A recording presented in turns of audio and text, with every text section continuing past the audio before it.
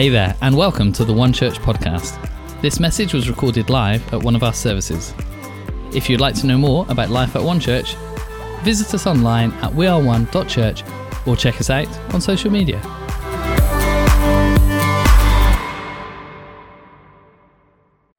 My name is Nathan, and along with my wife, we are the pastors of our online location here at One Church.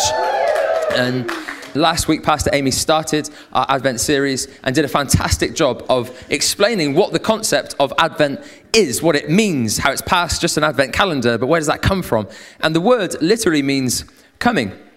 It's the expectation, the anticipation of the arrival of someone. And so the Advent season is the expectation of the celebration of Christmas Day, the birth of Jesus. That's the Advent season. But what she unpacked so well last week is how the disciples in the early church lived with a spirit of Advent.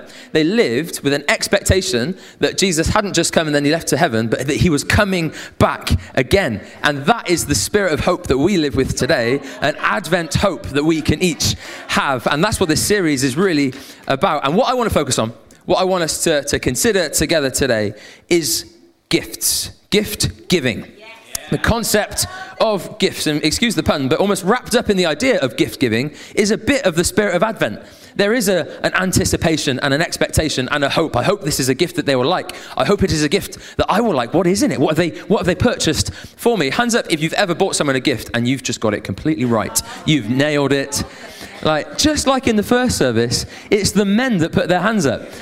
You're like, not only am I God's gift to this lady, I buy her the perfect gifts. No ladies really, but they're hands up who's got a gift wrong in the past. Equally as honest, that's good to see. Excellent, yeah.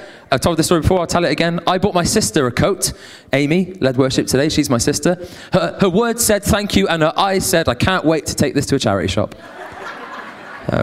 Still hurts. I'll remind her of it as often as I can. But gift giving. And what I want to put to us to consider today is that gift giving is not something that humans have invented. I want us to think, and I want to suggest, that the idea of gift giving is something that is straight from the heart of God.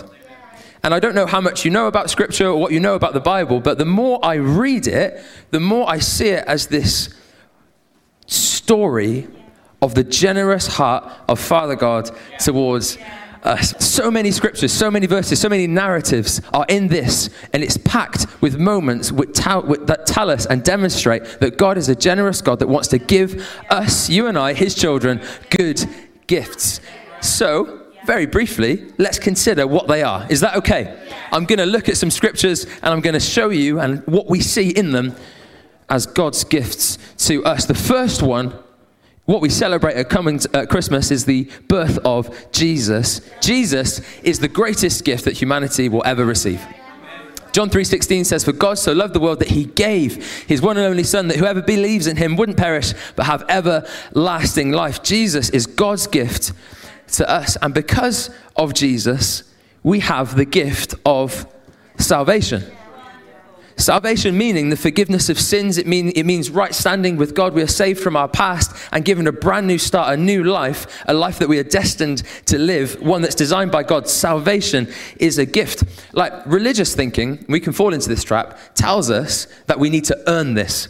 That when you're a good person, when you get things right, when you live in a certain way, and attend church a certain amount of times in any given year, then you get salvation. But Scripture tells us it's quite the opposite. It says this in Ephesians 2, verses 8 to 9, for it is by grace you have been saved through faith, and this is not from yourselves, it is a gift of God, not by works so that no one can boast. God, through Jesus, gifts salvation to each and every one of us. It's not something you can earn. It's not something that we deserve. It is a gift from God that we might be saved through faith because of what Jesus has done.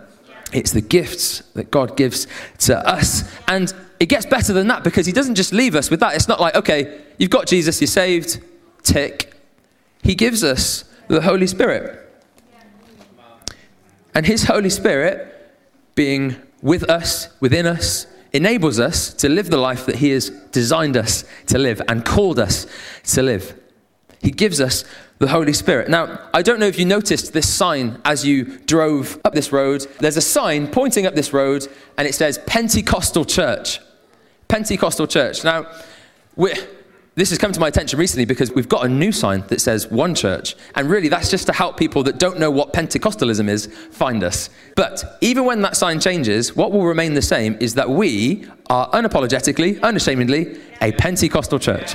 Now, let me explain what that means without going too deep into the theology or the history of the movement. Basically, we believe that on the day of Pentecost, some 2,000 years ago, the Holy Spirit fell upon the early church and empowered them, filled them with his Spirit so that they could go out and carry the mission of God into their world. They could carry the gospel. And not only did he do that, but he gave them gifts, spiritual gifts that empowered the church, gifts of healing, gifts of prophecy, gifts of speaking in heavenly languages that added a super to their natural and brought the Holy Spirit in. And being a Pentecostal church as part of a Pentecostal movement means we believe that's still the case today.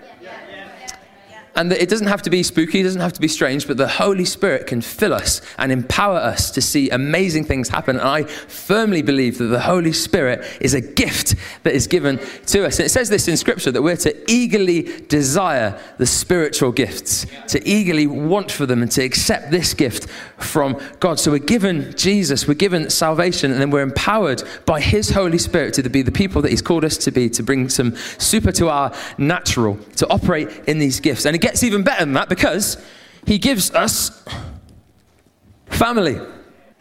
Family is a gift from God. Biological family, I believe, is a gift from God. It says this in Psalm 127, verse 3. Children are a gift from the Lord, and we're going to be dedicating some children today. So children are a gift from the Lord. They are a reward from him. They feel like more of a parcel of punishment at times. I love my kids. They're very tiring. My back always hurts.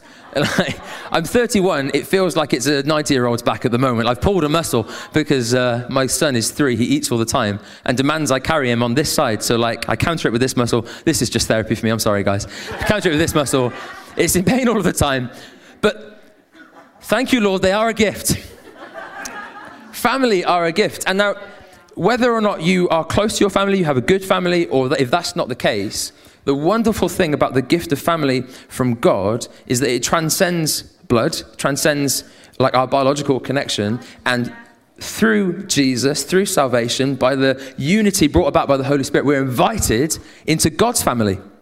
It's this beautiful thing called the church. And it says this in 1 John 3, verses 1 to 2. See what kind of love the Father has given us, that we should be called children of God, and so we are. Psalm 68, verse 6 says, God sets the lonely in families. This is God's family. And now is the time for family to rally. And family shines in times like this. And our family needs to stand up and love one another. God has gifted us with family. And just like family are annoying. Like family argue. Family upset each other. And if no one has upset you in this church just yet, give it time. Because we will. Because this church is filled with people, brothers and sisters, and we annoy each other. We rub each other the wrong way, but family we are, and we're called to love each other as his family. We are gifted with this amazing thing called family. So many great gifts. We're given Jesus, we're given salvation, the Holy Spirit, and a family to live within the family of God. Now, the challenge for me today, and the question that I have for us to consider, is how good are we then at receiving these gifts? How good are you at opening gifts? There's a transition that takes place, isn't there, from when we're kids to adults, where we're primarily a gift receiver to a gift giver. I mean, it would be wrong of me to look to my 3-year-old and expect him to give me a gift. I am clearly the gift giver in that situation. Having some nods of disagreement there from some parents in the room, being I'm expecting my kids to give me something. And I don't know about you, I actually do still need to manage my own expectation when it comes to receiving gifts. I know in my head that I'm a 31-year-old and I'm probably just going to get socks and some deodorant. But in my heart, what if it's a new iPhone? What if that's what's in that package that Lauren's got me. What if it's keys to a Tesla? Like, and there's always a little bit of disappointment when it is socks, even though I've probably bought them myself. Anyway. But that transition that happens where we become the gift givers, I think that we can translate that to how we see God. And it can be difficult to see ourselves through this childlike lens and to get excited, and as a child would get at Christmas, to be ready and expect and to be excited for the gifts that God wants to give us, because somewhere along the lines we grow up. And I think one of the reasons that we struggle is because our hands struggle to receive gifts, open gifts, receive the generosity, or believe that God wants to be generous to us and give us good gifts each and every day. Because our hands can be quite occupied with this little thing called me. And now, like, this can represent tons of stuff, I think. So let's consider for a second some negative things. This can represent, like, my hurt, my past, my stuff, my frustrations, my offense.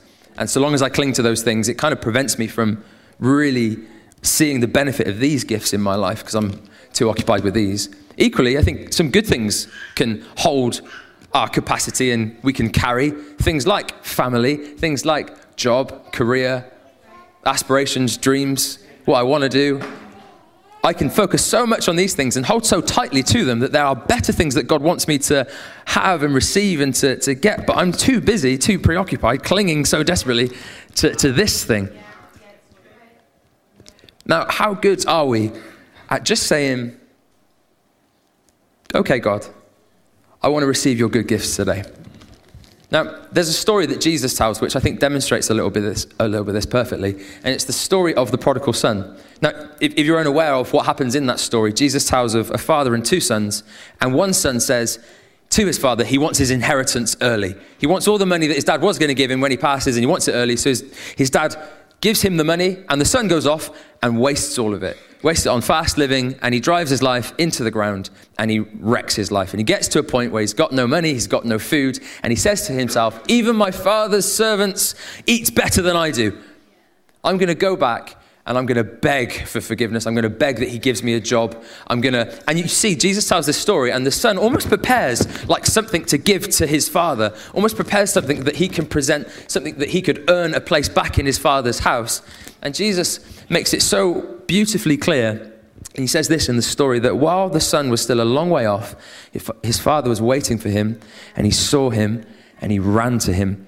And before he could even get into his sorry story about why he made mistakes, his father just embraced him, put a ring on his finger, threw a party for him, and just lavished good gifts on him. And the key, I believe, to receiving the good gifts of God is not by earning it, it's not by becoming a better person, it's not by getting all of your ducks in order, it's by simply putting down this, saying, God, I need you. I want the gifts that you've got for me. I don't want to be preoccupied with my stuff or my efforts or my past or my wrong or my right. When I do well and when I'm preoccupied when I'm focused on me, I will blame myself when things go wrong and praise myself when things go right. Either way, the result isn't that great. If I can, each and every day, and I'm learning this, that the story of the prodigal son is a daily thing for me often, that I will deviate from just being God's son and I will stray into being like a worker or a dad or primarily something else other than who I'm called to be, which is a son of God, and receive good gifts from him. And I believe that's the same for each and every one of us, that you are God's son, you are God's daughter. He loves you more than you could ever possibly imagine, and he's got good gifts that he wants to lavish onto you. If only we could become better at opening them. Yeah. Now, there's a song, as I said, The Blessing, which I heard last year, and it just had this amazing impact on me. And I wanted to finish this message by us singing that song, because within it, it's got some great lyrics. It just speaks a blessing. The Lord bless you, keep you, may his face shine upon you, give you peace. And there's a chorus in it which simply says, Amen. Amen, which is a word that means, so be it. Let it be. Okay. All right. And the wonderful thing about the gospel and the Christian faith is the part that we play in it is just going, okay. All right, God. I receive your love. I receive Jesus. I receive that salvation. I receive the gifts of your Holy Spirit. I receive the family that you are placing me within. Amen.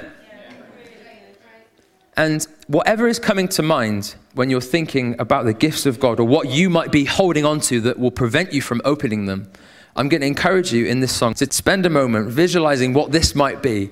Just saying, you know what, God, I'm putting down what is preoccupying my attention and my affection at the moment, and I'm saying amen to your plans, to your love, to your promises, to your blessing, to your favor, to all the good things that you want to lavish on me.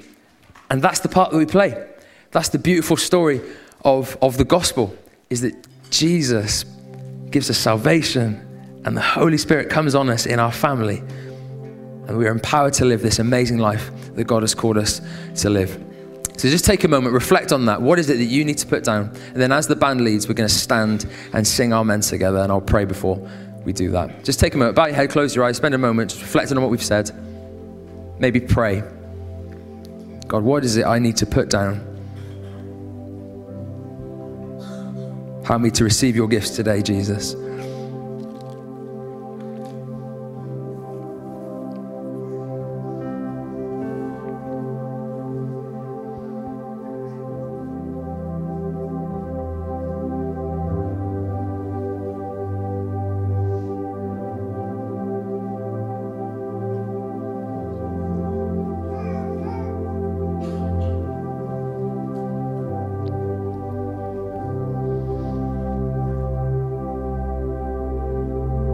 God, we thank you for your goodness today.